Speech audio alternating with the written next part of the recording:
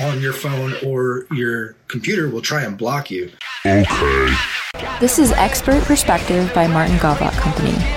It's daily, so subscribe if you like it. We're not scared of you, so comment if you have something to say. We like you. Are you a liker? Like this episode if you like it and you're a liker. Welcome. SSL/TLS website security certificates. This is pretty much a given now, and most web hosting will automatically do it, but just to make sure you have it, whenever you go to a website on your computer or on your phone, there's the URL at the top, the website or web page address, then there's a little lock icon next to it. That means they have a security certificate for their website, which proves that no other people can get the device that your customer puts in to the website. So if they want to put in their information and sign up and give you a password or their address or email, it'll go straight to you and not be lifted by someone devious with ulterior motives that are trying to get their information and then maybe use their credit card number to do something fraudulent. So what it basically does is put the little icon on the top, and it saves them from seeing a warning sign when they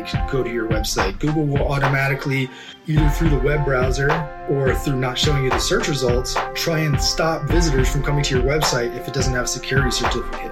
A lot of old websites don't have them still. I do a lot of research for physician groups and into doctors and stuff, and you would think that with the more expensive clientele and more expensive, higher earning professions, they would have a website that has a security certificate on it, which is free, by the way, that they would have it. But a lot of their old websites don't, and you can't go to their website very easily because Google or the browser itself on your phone or your computer will try and block you.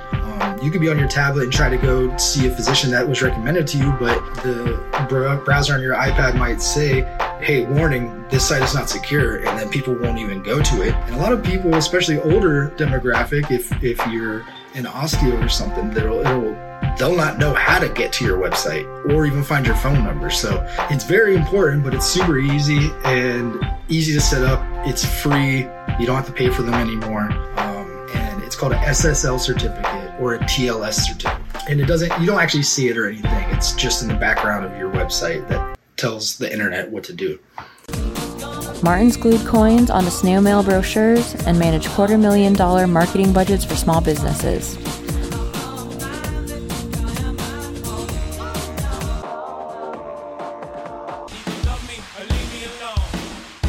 From citrus sellers to surgery centers.